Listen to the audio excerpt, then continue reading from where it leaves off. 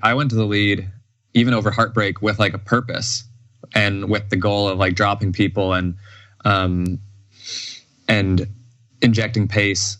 And I think that's maybe what surprised me the most, is that I was able to be an actual factor and be like something that impacted the way the race played out, which is a new feeling for me in the marathon, particularly in world marathon majors. Like in New York, I was as far back as like probably 20th pretty early in the race, and was kind of doing my own thing. So that was the biggest surprise, being up front and the way we got to the 2:09:09 here in Boston. That's Scott Fauble, and this is episode 62 of the Morning Shakeout Podcast.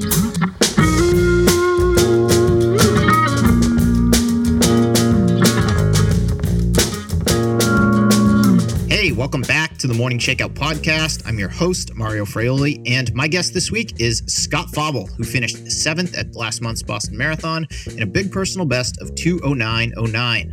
More importantly than that, however, Scott was the first ever guest on this podcast back in December 2017, and it was great to have him return to the show. We covered a lot of good stuff in this conversation, all things Boston, of course, but we also got into his training and recovery, what the next several months are going to look like for him heading into the Olympic Trials Marathon next February, how he keeps himself centered and grounded, where his extraordinary able to push himself in races comes from, what's exciting him in running right now, and a heck of a lot more. Okay, let's dive right in with Scott Fauble.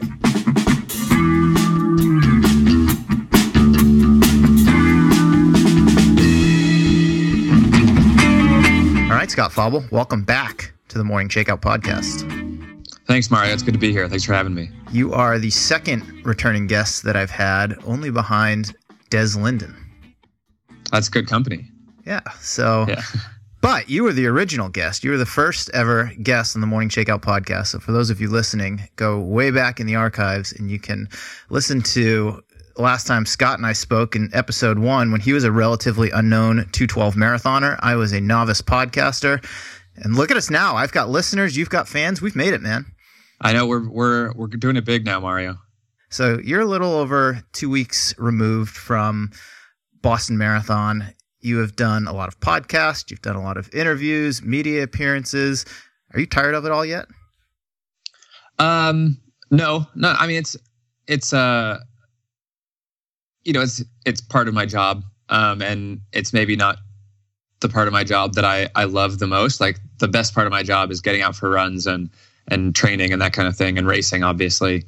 But I've got a pretty good job, a pretty easy job. And if like talking to cool people like you and Chris Chavez and Lindsey Hein, and if that's like the worst part of my job, I can live with that. What have things looked like for you from a training standpoint since you crossed the finish line on Boylston Street? Oh, it's been pretty non-existent. Took 2 weeks completely off, where I was just going on walks with my dog every day. That was my only form of exercise. I'd walk for about an hour or 90 minutes or so. And then yesterday, I had my first run back. I did 30 minutes. I felt like a wounded deer. Today, I went out again for another 30 minutes and also felt like a wounded deer. So just kind of, I guess, slowly recalcing the body and getting myself back to like being used to moving and sweating a little bit, as opposed to 2 weeks there where I was pretty lazy. How does your recovery from Boston compare to your last 2 marathons? I was definitely more beat up after Boston than I was after the last 2. I just I was a little tiny bit like dinged up coming into Boston. Like I had a little bit of some hamstring issues just that had popped up in the last 2.5 weeks. And I'd gotten it to the point where like I could run Boston out. I was very, very confident that it was not going to like hamper my performance, but I definitely re-aggravated that. And I was probably compensating for it a little bit, either in the race or like just walking around since then. So on these first 2 runs, I was kind of like feeling my body and feeling like what definitely needs to get like worked on and what do I need to be sure to do a little rehab on before like the real training starts. From an emotional and psychological standpoint, are you still pretty excited, or have you come down at all? I would say, yeah, I've definitely come down. I was very excited at the start, and then I was kind of in a spot where it felt like I was catching up to everybody's excitement, because like I knew that I could run 2:09 before Boston even started. And I mean, I caught an A+ day for sure in Boston, and had a really like kind of performed as well as I could have possibly imagined or expected to. But that was like within the realm of possibilities. And I think for a lot of people who maybe have seen my career in a more disjointed and like they've seen like results as like points on a timeline as opposed to me who's been in it every single day. I was excited and I was proud of that run, but I like always believed that could happen. And I think a lot of other people maybe didn't necessarily see that as like a realistic possibility, running 2:09:09. And so they kind of were so high and so excited about the performance. And I was excited too, but there was like a little bit of a gap there, if that makes sense. So yeah, I'm still excited and I'm still proud of it. And I'll probably always be very proud of that run. But I'm excited to put new things on my plate now and kind of move forward and get back into like the present moment. After putting up a result like that, it was your second straight top 10 in a marathon major, obviously a big PR. Do you look at yourself any differently as an athlete now than you did before the race? No, I don't. And I don't think that, I don't. And here's why, I guess I would say I don't. Because if I had run really poorly, if like something had happened and I'd run 2:17 or 2:20 or something that was really well below what we felt like I could do, that also wouldn't have changed how I feel about myself and my potential and my athletic career. Like, I still have faith in myself, and I still would have had faith in myself. And I was a pretty confident guy going in, and I'm still confident now. And I don't necessarily think this one data point should change how I feel about myself or how I see myself or the process that we take to the next time we prepare for a marathon. In fact, one of the first things I said to Ben when Ben Rosario, my coach, when we were kind of debriefing about the race a few days afterwards, I said, I think the biggest mistake we can make is to change what we've been doing. Like, we got to this point by following a pretty specific process, and we could pick and choose our spots where we could push. I think the biggest mistake we can make is if we looked at all the training and then immediately cranked everything up and assumed like, oh, like something changed, because that's not really what happened. So yeah. Yeah, it's just having that confidence in the approach that's worked to get you to this point, maybe tweaking some things along the way, because you do learn something from every race, but not getting too far away from what, like we said, what's got you to this point. Yeah, definitely. What are your biggest takeaways from the race, looking back at it now, 2 weeks later? I think the biggest takeaway that I feel like I have is like really believing in the process. That like I was very, very well prepared, probably even more prepared than I thought I was. Because if you look at my 5K splits, which I know that you talked to Ben about after the race as well, I think you texted him a picture of the splits or something. But I ran 15:03 from 35K to 40K, which is really good. I mean, I think that was my fastest 5K of the race. But what we felt like was more impressive was the 5K before that, from 30 to 35K, which is up 2 of the Newton Hills, and including Heartbreak, I ran 15:17, which kind of indicated to us that I was really, really capable of handling the downhills efficiently. And then also I was still able to tap into that, like the kind of last gear, the really powerful, we're grinding, going all the way to the finish line with this. Even up the Newton Hills, I didn't have to just survive them. I could kind of attack them a little bit. Yeah, I mean, you were 15, 17 through that section of the course, which is one of the slower ones, but you're also in control at that point. I mean, you had put yourself back in the lead. Do you think there was something about being at the front and that feeling of control which allowed you to put up one of your more impressive 5K splits during that section of the race? Yeah, it was good.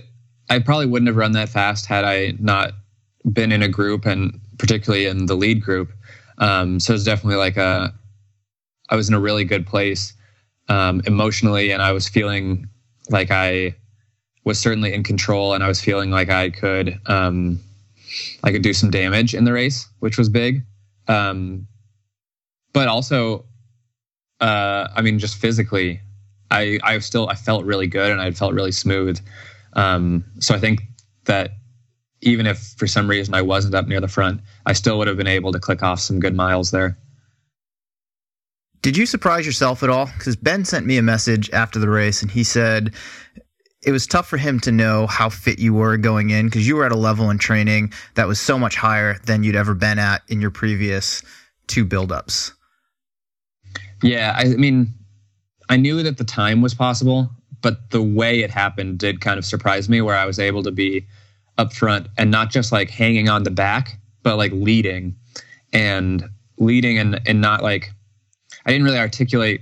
I think in a couple interviews after Boston, I was just so happy to be leading the Boston Marathon.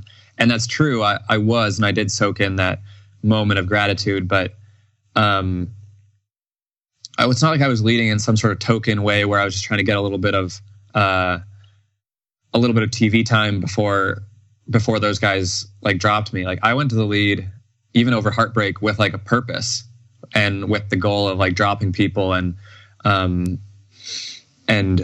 injecting pace. And I think that's maybe what surprised me the most, is that I was able to be an actual factor and be like something that impacted the way the race played out, which is a new feeling for me in the marathon, particularly in World Marathon Majors. Like in New York, I was as far back as like probably 20th pretty early in the race, and was kind of doing my own thing. So that was the biggest surprise, being up front and the way we got to the 2:09:09 here in Boston. So being in it for 22 miles, essentially before the pack pulled away from you, we'll get into that specific part of the race, but looking back at it, knowing like, okay, I could lead a World Marathon Majors race and be in it for 22 miles in an environment like Boston. And yeah, maybe I got my doors blown off the last 4 miles relative to, what the other guys were doing. But does that give you the confidence that with a little bit more experience in the marathon, just racing it from a tactical standpoint and making advances in your training, that eventually you're going to be there in the last mile and in contention to break the tape? Yeah, I mean, that's certainly the goal. And that was kind of the goal even before this Boston. Like I mentioned that it's not like the fact that we had a really good day in Boston changed the way I see myself or our process or our beliefs in training or our guiding principles. So I've always felt like eventually I would get to the point where I could be on the podium or I could challenge for a win at one of these big races if I pick my spots well, if I'm really, really fit, and if I make good decisions on the day. I think someday I could and hopefully will give myself a shot in a race like Boston or New York. I think those are kind of the ones where I will have the best chance. But that being said, it was only my 3rd marathon. I've got a lot of time left in my career, and hopefully that the progress that we've seen keeps going and continues. But stumbling blocks may come up too, and maybe we have to kind of realign our goals one segment at a time. But as things stand now, I think the long-term goal would be to eventually be in a position where we could be realistically talking about winning one of these things. Let's go back to before the race, and I want to go through the race itself here in a little bit, but race weekend, as you were thinking about the task at hand on Monday, in your head, how did you think the race was going to play out, given the weather conditions and given the players that were part of it? Ben and I hadn't, like, we felt like I was fit enough to run up front in most scenarios, so we didn't really talk too much about different game plans if a race went this way or that way. Really, the only contingency plan we talked about was in the case where there was a tailwind or some of the leaders who have run in the 205s and 206s, like, take it from the gun and like try to run one of those really fast times, which I probably can't do. But other than that, our goal was to just run up front, and we didn't really talk about what that might look like. So we didn't talk about like the actual mechanics of what we thought the race would happen, or what we thought would happen in the race. And then in terms of the weather, I mean, it changed so much. I remember looking at the weather a week before the race, when I was kind of like starting to pack, and I was wondering what I should pack. And at that point, it looked like it was going to be the same weather as in 2018, which was just a torrential. It was just horrible. It was absolutely awful, as you know. But then it looked like maybe it was going to clear up, and maybe it was going to be a tailwind, and then some storms were supposed to roll in the night before, and then maybe it was going to rain a bunch. So, I mean, every single day, everyone seemed to be getting different information about what the weather was going to be like. So I didn't really worry about it. I was there to race really hard, and I feel like I can do that in any weather. So I was pretty detached from those kind of things that weekend. Take me through the first 10K of the race. What's going through your mind as you're running in the pack? First 10K, I mean, it was pretty low key. Like, you get off the line and it's a pretty steep downhill, and I just kind of let my legs roll, and I kind of got into my own rhythm, and I didn't really mean to go to the front, but all of a sudden I kind of found myself either like right at the front of the race or up near the front of the race. And I just sort of tried to stay in my own rhythm for those first 10K. And I made a decision before the race started that I wasn't going to split my watch every single mile. So the only way I was like really keeping track of the pace we were running is I would look down at my Polar watch every mile and see how many seconds under 5-minute pace we were. And that was the only thing I wanted to keep track of. Because I knew without a doubt on the weather we had on race day that I could run 5-minute pace. And so that was kind of the only thing that I wanted to keep track of, because I felt like it took into account the fact that the Boston course is so variable. There aren't really like smooth, flat, easy miles where you could run the actual pace that corresponded with the effort. There's so much downhill and uphill, and it's undulating, that I felt like that was checking how many seconds under 5-minute pace I was a good way to take into account the hills, while also kind of trusting myself to make good decisions and not getting too worried if all of a sudden I was a couple seconds under or a couple seconds over or whatever. So yeah, because I mean, at that point for you, you're on PR pace if you're running just under 5-minute pace by probably a minute or so. I think that's what, 2:11:30 ish if you're maintaining that. And I mean, generally that's going to be good enough to keep you certainly in the top 10 at Boston in a year like this, possibly at the front, depending on how things are rolling. So you get through halfway. I mean, you're quick. You're like 64:40 or so. Yeah. So you're under 2:10 pace at halfway. That's a split that's easy to pay attention to, because even at that point of the race in your mind, you can be like, oh shit, well, if I double that, I'm certainly running under 2:10. And that's a big day for me. When you saw that on your watch or on the clock, what did you think? I mean, part of me was really, really excited because it felt right. Like it's not like I was straining. I was still relaxed, and I was still felt like I was smooth, and it felt like the right effort through the halfway mark of the half marathon or of the marathon. But I was also like kind of scared and kind of worried. Like that was 90 seconds faster than I've ever gone out in a marathon. So I was like hurtling into unknown territory pretty fast there. And so I was kind of feeling all those things all at once, and I let myself feel those, and I let myself kind of think about it for a second. And then pretty soon after the halfway mark, I was like, okay, I just have to, I can't worry about that. I have to get back to the task at hand. And I just kind of made a note. I was like, okay, all that's just thinking, just get back to the rhythm. And I kind of let all that stuff go, and I let go of thinking about what pace I was going to run or what splits were going to end up being what time at the end.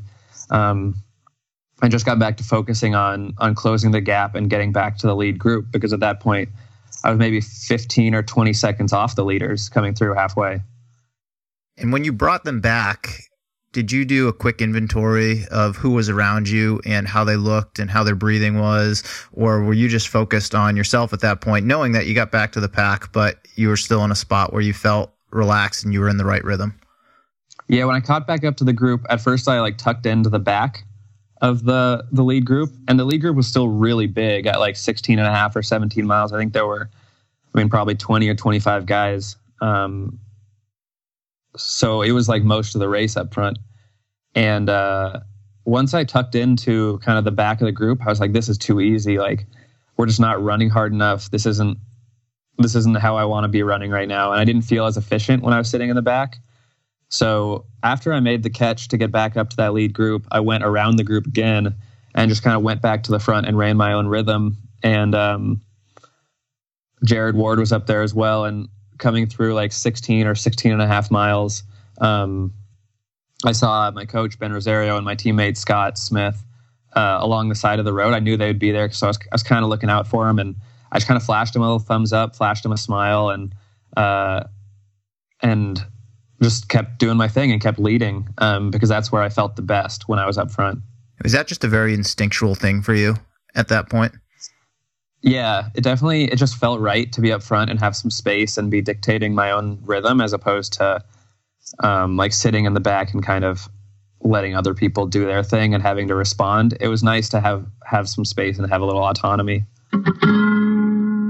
Hey, we're going to take a quick break to thank the sponsor that is helping make this episode possible. It is UCAN.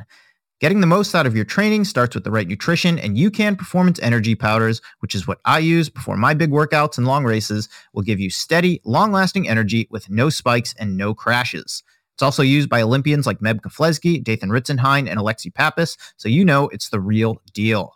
UCAN has a great offer for Morning Shakeout listeners right now. Try out the Performance Energy Sample Pack, which includes 3 Performance Energy packets and 2 Performance Energy plus protein packets for only $10. You can check out the offer at generationucan.com/discount/UCAN Shakeout. That's UCANSHAKEOUT, and use that same code UCAN Shakeout when you check out to receive free shipping. Or you can save 15% on any UCAN item you buy on generationucan.com with the code SHAKEOUT when you check out. My thanks to UCAN for their continued support of the Morning Shakeout podcast. Now let's get back to the show. Take the turn at the firehouse. It's 17 and a half miles. The hills really start in earnest at that point. There was a little bit of yo-yoing, but things didn't separate all that much. Did your mindset change at all once you hit the hills, knowing that was the most elevation change that you're going to see in the course to that point, and knowing that's usually where things get shaken up? Yes, in the sense that I knew that the race was going to really start then, because even at the firehouse, there were still, almost 20 guys. And when we made that turn, I think it was pretty soon after that Karui made his first kind of push up the first hill. And it was a pretty strong push. So I kind of let myself slip to the back of the group, and I made just followed my own rhythm. And every time that we would crest a hill, the leaders would kind of slam on the brakes, and I could just kind of run my own rhythm and then catch up, and then eventually go to the front, and even a couple times open up a little gap as we were coming up some of those big hills. So, but then every time we'd go back up the next hill, Karui would push again, and I'd let myself slip back. So it was similar to earlier in the race, where I felt better when I was running my own rhythm and not worrying so much about what was going on around me. At any point there, were you thinking about what you could do to possibly pull this off, or were you still really focused on just yourself and running your rhythm so that you could have the best result possible? Or I'm just trying to understand where your head was at that time. Were you thinking about, I could possibly win this thing, or I just need to manage myself so that I can finish strong, and wherever that lands me, that lands me? Going up the hills, so like from 17 to probably the top of, like almost the top of Heartbreak at almost 21 miles, I was focusing on myself because I wanted to get over Heartbreak with my legs still under me. But once I got over Heartbreak, or once I got to almost the top of Heartbreak and I was still in the lead group and the group was down to 7 or 8, the way I'd closed some of our long runs, I kind of thought like, man, maybe I could win this thing. But I knew if I was going to, I felt like maybe at 21 miles, we were close, or we were far enough from the finish.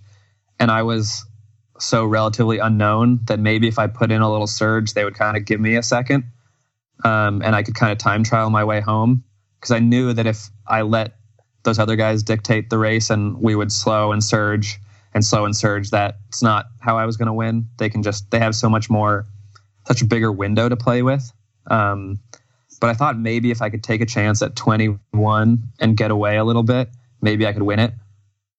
You get to Cleveland Circle and the group just goes. They throw in a big surge at that point. Was that no shit moment for you, or were you pretty confident that your legs are still under you and you were just going to run your rhythm, and whatever happened over that last stretch is what happened? It was kind of both. It was like an oh shit moment right when it happened.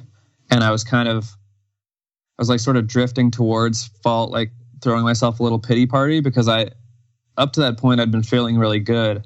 And when they cranked up the pace, like my legs started hurting. And I really went from feeling really good to feeling like I was 22 miles into a marathon, like very quickly. And so I was sort of starting to glaze over, and I was kind of like, I wasn't as able to keep as focused, and I was suffering a lot more. And so I had a little stretch there where things weren't going real well, but I grabbed a cup of water and I like splashed it on my face. And that kind of woke me up, and I got back into it. And I was like, the move had sort of finished up front, and there were 3 or 4 guys who were just so far away. There was no way they were going to come back. But then there were a few other guys who weren't that far ahead.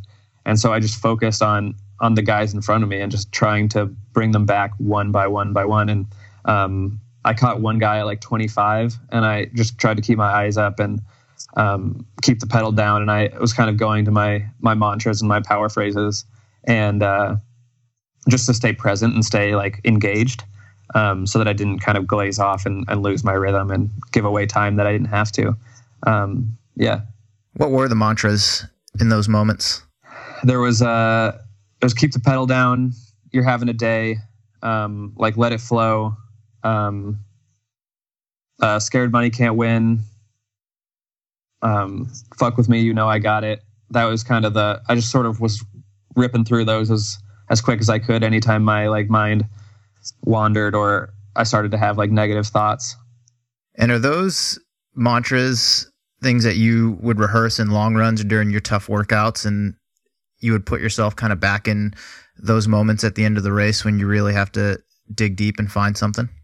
Yeah, definitely. That was, especially this segment when I was doing a lot of those like really long, difficult workouts alone, just because nobody else was running Boston this time. And when you're alone out there, you really have to be a lot more mentally strong than maybe when you're with a teammate. So I'd had a lot of opportunities to practice that. Last mile, you've got 5 minutes of running or so to go. What are you thinking during that final stretch where you're taking a couple turns, the crowds are getting thick? You're probably well aware at that point that you're running 2:0 something, and this is going to be a big personal best for you. Yeah, I saw the clock with 1 mile to go at the Citgo sign, and it said like 2:04:10. And I remember thinking like, holy shit, like I could break 2:09 today. And so I was focusing on that as well as I could, at least till you get to that underpass. And when you go up that underpass on the other side, I mean, that's just like, it feels like somebody put a mountain on Commonwealth Ave there. It's a swift kick in the pants at that point of the race. Yeah, definitely. But right as you get to the top of that little underpass, you can hear the crowds on Hereford and then Boylston not far up. And it was so unbelievably loud that it really like kind of kept me upright and kind of like pushed me forward a little bit. And I mean, the crowds were amazing. I kind of got dialed back in, and even when I made the left turn onto Boylston, I could see the clock and it was a long ways away and it still said 2:07. And so I was like, man, I can maybe do this. Like maybe I can get there in 90 seconds. And so I was just digging as hard as I could. And I mean, there wasn't much left and I was in a lot of pain, but I could just tell myself, like, you can go a little deeper. You can go a little deeper. Like, come on, Scott, a little bit deeper now. And it wasn't until like 80 meters to go when I realized I wasn't gonna break 2:09. And luckily I wasn't like battling with anyone for a spot. So I kind of sat up and I kind of like looked at the crowd and I pointed one way, and it was really amazing. It sounded like they got louder, and I pointed the other way, and I got to soak in those last few meters. And then right when I got across the line, I kind of like put my hands to my face, because I like at that point, like I was just so blown away that like we did it. You know, we had such an amazing day. Were those final meters kind of slow motion for you? They kind of felt like I was kind of watching myself, if that makes sense. Mm-hmm. Like I don't really remember what it felt like to get across the line, but I remember what it sort of like looked like in my brain. Yeah, it was a strange feeling, where it was like, I knew that I didn't feel like I had done it. Like it felt like something else had sort of taken hold of me and been the thing that had made this race happen. Have you watched the replay since then? A little, almost as a confirmation to be like, oh shit, I actually did do that. Yeah, like holy shit, I was leading over the top of Heartbreak, and I did rip that last 5K pretty good. I watched. I think I watched whichever one Carrie Tollefson was on. I watched that one because I think the other streams maybe focused a little bit more on the women's race. Mm-hmm. Which, I mean, it was obviously a great race, but I wasn't in it. So I was trying to watch the race I was in. You just described how during that final stretch, as you were digging deep to see if maybe you could break 2:09, you're telling yourself, keep pushing harder, Scott. Like, you know, just leave it all out here. Like, I know this about you. You have this unique ability to just totally bury yourself on race day. And I'd love to know where that comes from.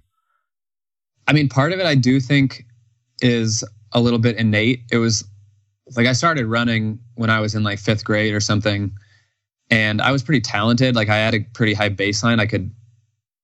I was physically pretty gifted at that point, but I was also just like good at hurting and kind of like tolerating discomfort even from a pretty early age. But I think the thing that's helped me go from like pretty good at it to very good at tolerating a lot of pain is the fact that I'm at peace with the fact that it's going to happen.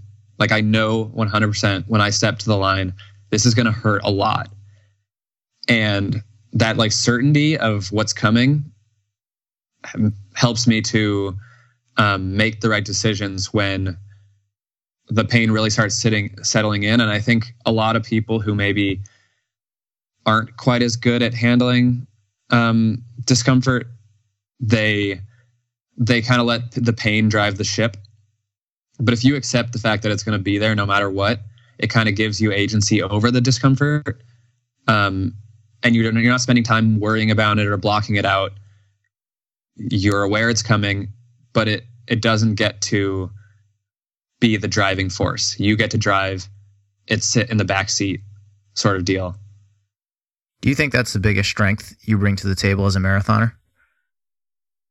Yeah, I mean, physically, I've, you know, as long as it took me to acknowledge this, I am pretty talented and I am capable of like getting to the line in really good shape. But I think it helps me to to kind of maximize that and to have good days on a consistent basis.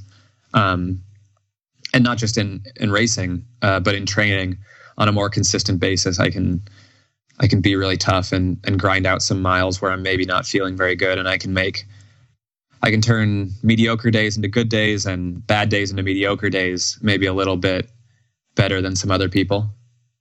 You finished 7th for the second straight time at a major marathon. I know going into the race, you had a goal of top 5.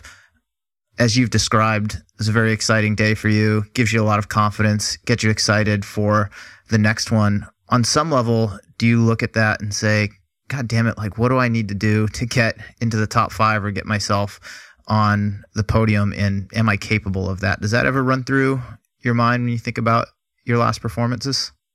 More so like Boston, I guess, because I was there, like in New York. I didn't really feel like I didn't put myself in the race because that wouldn't have been a good decision for me in terms of what I was physically capable of doing. So I was kind of coming from behind anyways and cleaning up guys when I could. But in Boston, I was there. I was so close and I felt really attainable. But I also kind of know that if you look at the success of most, particularly American marathoners, who have like won a major marathon, like Meb, Shalane, and Dez, they ran so many marathons before they won one. Like, you just have to give yourself a lot of opportunities because these races, they can play out so differently year to year. And, there's variables given like who's in it and who is having a good day and who's having a bad day. And if you can just keep putting yourself in positions to getting yourself to those start lines really, really fit enough times, eventually I believe it's going to happen. Where do you have the most room to grow as a marathoner, in your opinion? That's a good question. That's kind of more of a question for Ben, I think, because I don't necessarily have a lot of input or like want a lot of input into like my training. I trust Ben to do a good job and to give me the workouts that I need and the training that I need. And I just want to do my job well and let him do his job well. So in terms of the physical tools, I'm not really sure. Mentally, I think maybe I could get to a point where I could take a chance earlier in the race. But the physical tools have to be there as well. If I had taken a chance earlier in Boston, say like 10 or 11 miles or 12 miles, and maybe tried to put in a move and get cute out there, maybe that would have blown up on me. But yeah, I guess there's willingness to take risks, I think, is maybe where I could grow. You and Jared Ward have been kind of buddy last couple marathons. You've flip-flopped places from New York to Boston. He was ahead of you in New York. You were just ahead of him in Boston. You guys have raced each other numerous times through the years, going back all the way to college. What does it do for you in a race like Boston and even back to New York when you see him around you? He's obviously a more experienced marathoner. He's made an Olympic team. He's finished 6th at the games. Is that comforting for you when you have him around you in a race? Yeah, I think it's definitely calming because I know not only is Jared very, very good and very, very talented, but he's cerebral, he's solid, he doesn't make wild choices and take silly chances and do funny things in the race.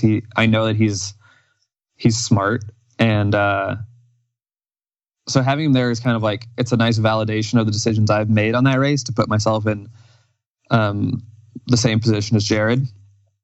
And then I think there's a number of people like this, but Jared in particular is probably the best example, is that when I race Jared, like, I absolutely get the best of myself. And I know that he does as well. Because he's a very good friend of mine, but he's also someone that I really, really want to always beat. And I know that he probably feels exactly the same way, but just because he's such a solid runner and such a really good guy and we have such a good friendship, I think it kind of takes away, or it kind of amplifies our level of competitiveness. Last bit on Boston before we move on to other topics, and I'm going to put you on the spot. Since New York was your last marathon, there's always this debate: what's a more special race, Boston or New York? But given that you've just run both of those races, New York last fall, Boston this spring, which one had a better energy to it in your experience? Oof. I would say they're different. Boston feels like a hometown race where it's like, it feels much more intimate than New York. I'm sure there are people in Boston who have like gone to the same corner or spectated from the same spot like for 20 years or something like that. And it has more tradition, I think, than New York in terms of the spectators' relationship to the race. But it's hard to beat New York. I mean, New York it's so vibrant and so diverse. And I mean, there are so many people on the course. They're both really special in their own ways. And I think I probably had a better experience at Boston because I was up front. I've never been up front in New York, and I imagine that's a pretty wild thing. That's a very diplomatic answer, but I'll let it slide. Yeah. Well, I mean, Mario, I'm going to go back to these races, and these guys are going to hopefully pay me appearance fees. So I don't want to get on one person's good side and one person's bad side. So MK, Monty, I love both your races so much. If you're listening, I totally get it. I'm running New York this fall for the first time, and I've run Boston 4 times, and I'm from the Boston area, so I'm clearly biased, but I am very excited to experience the energy of New York City. But you know, there's Boston, New York rivalries and everything, and it certainly extends to running as much as it does baseball and other sports as well. Yeah, definitely. What do things look like for you in the next couple of weeks and the next couple of months? I'd be interested to learn a little bit more about how your training will progress these next couple of weeks as you get back into it. You mentioned how you've gone for 2 30-ish minute runs now and you feel like a wounded deer, but when will you do another long run? When will workouts start again? Have you and Ben talked much about what the rest of this spring and summer will look like for you? Yeah, a little bit.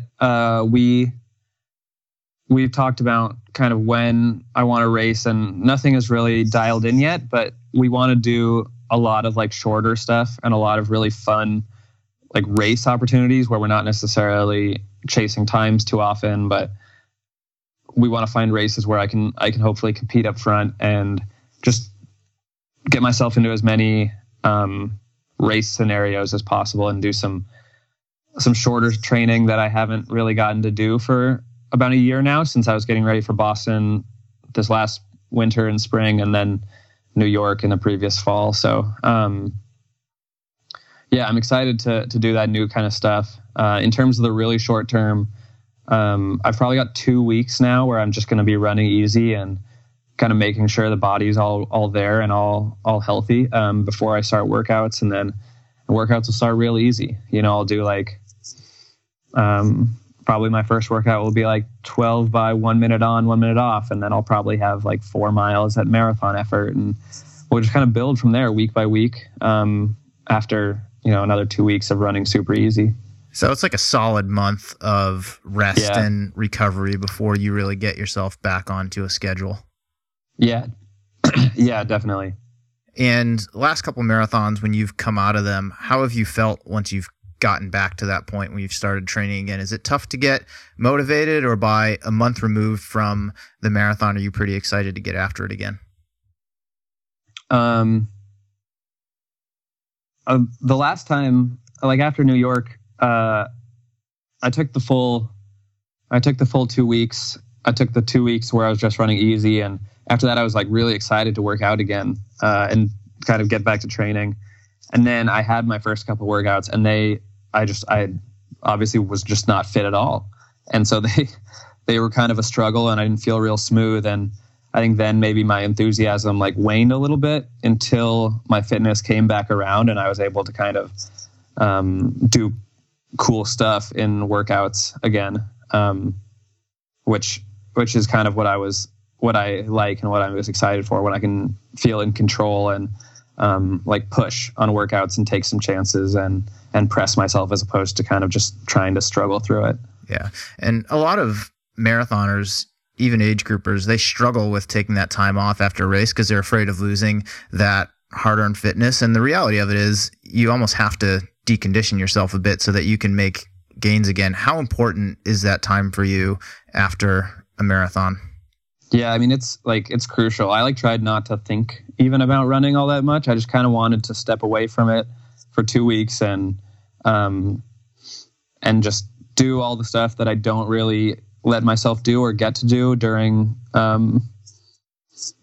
training for a number of reasons. But so I was drinking plenty of beer, and I was going on long hikes with the dog and doing stuff that my legs don't feel good enough to do, or I kind of try to be more disciplined than during the season. So I think mentally, more than anything, it's really important to step away, whether it's after a race or a bad race, because it's just the process of getting there, and even racing itself is so emotionally difficult and so emotionally stressful that you really need to step back and reset and let yourself want to run again.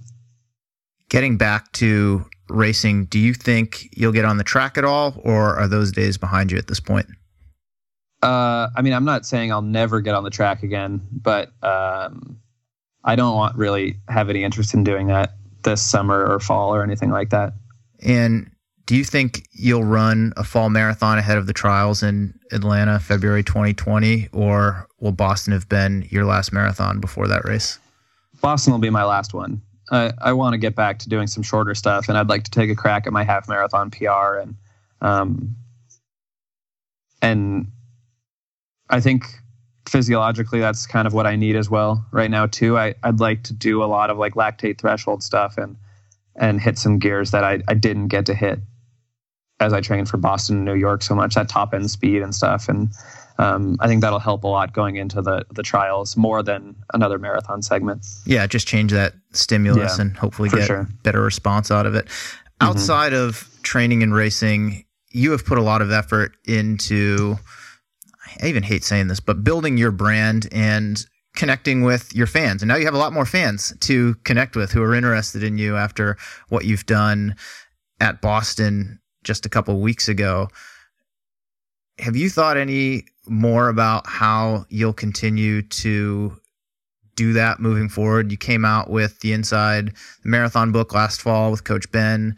You've done a lot of podcasts. You've done a lot of appearances in places that you've been. How else do you continue to connect with your new fans and share your journey with them? I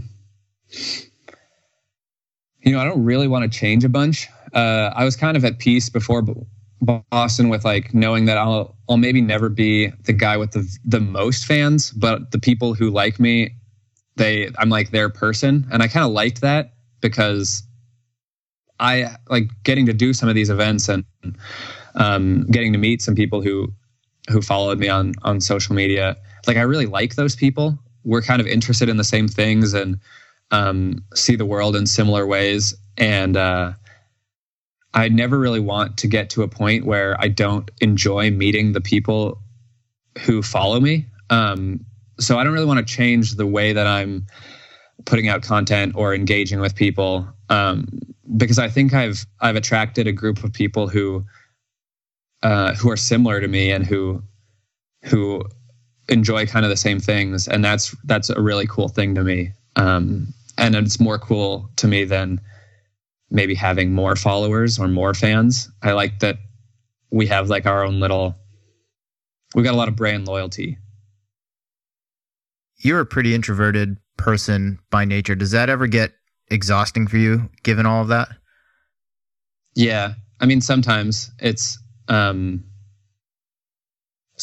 hard for me to be on, and sometimes at events or during podcasts or interviews, I feel myself snapping into interview mode, where I just kind of say these sort of pre-thought of things that don't actually mean anything, and there's sort of these canned answers. And I've been working to try to be mindful of when I do that, and get away from that, because that's not interesting to me, and it's not interesting to the people who are listening, and it doesn't help the person who I'm talking to at all. Like, whether it's a podcast or an interview or at an event, nobody benefits from that.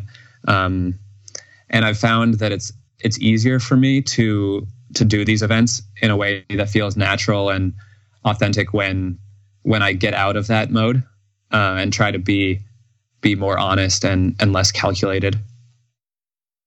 How do you recharge from those stretches where you have to be on, like you were Boston weekend and even doing the book tour before that? I think meditating has helped me a lot. Just kind of bringing myself back into the moment and resetting and turning off a little bit, as opposed to like maybe what I would have done before I had started a meditation practice would have been like, I'm just going to watch TNT and mindlessly stare at my phone for like 40 minutes and then go to bed. And that's fine. Like, it's a way to turn off your brain, but you're not really present. So I like bringing myself back into kind of the present moment. Do you have any other strategies that you employ besides meditation to do that? To bring myself back into the present moment, you mean? Sure. Yeah, I mean, there's like a lot of, I guess, mindfulness-based techniques that aren't formal meditation, like grounding, where you focus on, maybe it's just your feet touching the ground and the pressure that you feel there and sort of that sensation, or maybe you just tap into like one or two of your senses to really feel like what something smells like, or what a situation smells like, or what you can hear around you that you would usually tone out, but will maybe help you to kind of bring yourself back to a more centered place. Before we wrap up, let's switch gears here a little bit. Sure. London Marathon was this past weekend on Sunday. We were both up early watching that show. What was going through your mind as you were watching it? Do you watch it through one lens as an athlete, or can you watch it as an athlete and a fan? I mean, I hope I watch it from like a fan perspective first. And then kind of as an athlete, I'd say I kind of analyze it as from an athlete perspective after the fact. But when I'm watching it, I really try to just be a fan of the sport. To be honest, at this point, like, Kipchoge's performance was so brilliant and so beautiful and so like dominant that it was kind of like a boring race to watch because everybody else was so maxed out that there was no way anyone was going to be able to mount a counterattack. The thing that was the most interesting to me is, like, you could tell that Kipchoge was surprised that people were there at like 30K, because they got through halfway pretty fast and the pacers dropped off. And then as soon as the pacers dropped off, he ran like a 14:10 or something, 5K. And I think he expected to win it right there. So I think he was surprised that that there were still people around him, even as late as there were. Do you think he can be beat anytime soon? Yeah, I mean, he could get sick or something, or one of his shoes could come off or something. But it's going to take an act of God to take him down. I think if he's healthy and fit, he's got to be like an overwhelming favorite. But I mean, it's possible. It's just unlikely. What do you take away from watching an athlete like him, who is at the top of his game and clearly on another level?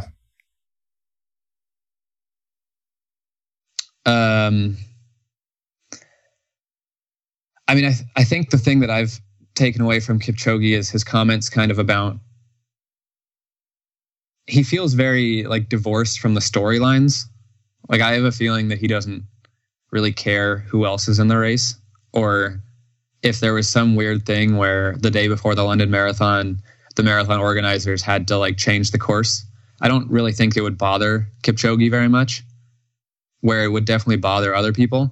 And I think that's what I like the most, that he seems really detached from stuff that he can't control. And I think that's a cool thing that I appreciate about him. Is that something you're trying to work more into your own outlook when you're looking at races that you're preparing for and some of the people that you could possibly be racing against? Yeah, I would certainly love to be more like Kipchoge in the sense that I'm just going to go out there and do my own thing, and that'll be good enough. And he has a little bit of advantage over me in that regard because he's so much better that if he just does his own thing, then he will probably win. But yeah, I really admire that about him. Last bit, and I like to ask this question a lot to wrap up podcasts, but what is exciting you in running right now, aside from your recent personal best? What's exciting to me? The last thing, I mean, London was great. Boston was really fun. One thing that is really interesting and exciting to me right now are examples of people who are kind of, it feels like they're doing things their way. And like a good example of that, I think was the Speed Project. There were those, I mean, I think there were two women's only team who were like going for the course record. And I have some friends on one of the teams, Jean Mack, who now lives in San Francisco. And I sort of know a couple like Leanne Shrek. And so I was following their team really closely. And I thought that was a really cool and like kind of pure and distilled form of running where they were just out there putting one foot in front of the other, and it was like unsanctioned and there were no bibs. And that was a cool thing that I thought was unique and fun to follow. There's a lot of that going on right now. We're seeing like Take the Bridge in a lot of cities, which has a very similar rogue feel to it, to the Speed Project, and a lot of these things that aren't sanctioned events or competitive running as we tend to think of it, but they're competitive and unique in their own way, and it generates excitement around running. I often wonder, and this is just me thinking out loud right now, like what that does for the sport. Does it support it, or is it going to have people pay more attention to these things because, you know, they're new and exciting, whereas on some level, the sport just hasn't done anything to innovate or bring in new fans? Yeah, I mean, that's a good question. I guess I kind of see it in a similar way to like the And One mixtape tour circa like 2000 in basketball. Basketball, yeah, I remember that. That was my jam back then. For sure, like the Professor and who was the big guy? Escalade. That was a guy, right? Escalade. He was real big. Was a guy. Mm-hmm. Yeah. It wasn't necessarily it wasn't the NBA or the NCAA, but it was something cool and different, and that didn't detract from the success of the NBA by any means. So I think the more creative storytellers and the more creative stories that we can write about running is going to be great. And whether that's the Speed Project or the Boston Marathon or the Leadville 100 or Western States or the Coconino Cowboys like running crazy training runs in the Grand Canyon, or whatever is going to get fans in the door, I think is going to be good for the sport. Yeah, I agree wholeheartedly. And that's one of my main goals with this podcast and the Morning Shakeout in general, is to expose people to that and show that there are cool things happening at the Boston Marathon in New York City and these traditional races and in college and all of that. But there's some pretty cool stuff happening outside of that I think can really support those things and just really strengthen this running culture. It's a term that gets thrown around quite a bit now, and it means different things to different people, but it's all centered around this one thing, this anchor, which is running. And that's pretty cool. Yeah. And I think that maybe one of the struggles that the sport has had over the last few years is there's kind of this feeling where other people have to be wrong if they're not doing the same thing that everyone else is doing. But you don't, like, somebody doesn't have to be wrong just because they're not necessarily right or they're not necessarily in the mainstream. And I think the more we can get away from the mainstream is great, because I mean, I don't necessarily trust the people at like USATF or in the mainstream to tell the story of the sport in an effective way. We're still having like really enticing, really interesting indoor races, distance races that are getting cut away from in the middle of the race. That's just, how's that going to grow the sport? But seeing a bunch of like badass women run 35 hours through the night to get from LA to Vegas is super cool. Like that's, maybe you can't watch that all at once, but you can read about it or you can follow it on social media and you can be intrigued by that. So yeah, that's kind of my take on it. I love it. I think that's a great place to wrap things up. Scott Fauble, thanks for coming back on the Morning Shakeout podcast. Thanks for having me, Mario. All right, that's a wrap on this week's episode. Thank you so much for listening in. I really hope you enjoyed it. If you want to support the podcast, please go to the podcast app that you're listening to this on, whether it's Apple Podcasts, Stitcher, Spotify, whatever it is, and leave a rating and a review. It would really mean a lot to me. It helps new listeners to discover the show, and it's the easiest way to show your support. A big thank you to UCAN for sponsoring this episode. UCAN is offering a great deal to Morning Shakeout listeners right now. That's you. You can try out the Performance Energy Sample Pack, which includes 3 Performance Energy packets, 2 Performance Energy plus protein packets for only $10. You can check that offer out at generationucan.com/discount/UCAN-shakeout. That's UCANSHAKEOUT, and use that same code UCAN-shakeout when you check out to get free shipping. Or you can save 15% on any UCAN item that you buy on generationucan.com with the code SHAKEOUT when you check out. I'd also like to thank my man John Summerford at bearsrecords.com. He takes care of all my audio needs for the show, including the music, which he produced himself, and he's a big part of my small team here at the Morning Shakeout. Last thing, if you are digging this podcast, I encourage you to sign up for my newsletter. It's also called The Morning Shakeout at themorningshakeout.com/subscribe. You'll get my weekly take on what's happening in the world of running, along with a collection of things that I've been thinking about, reading, and listening that I think you'll enjoy getting in your inbox every Tuesday morning. All right, that's it for this week. I'm Mario Fraioli, and this has been another episode of The Morning Shakeout podcast.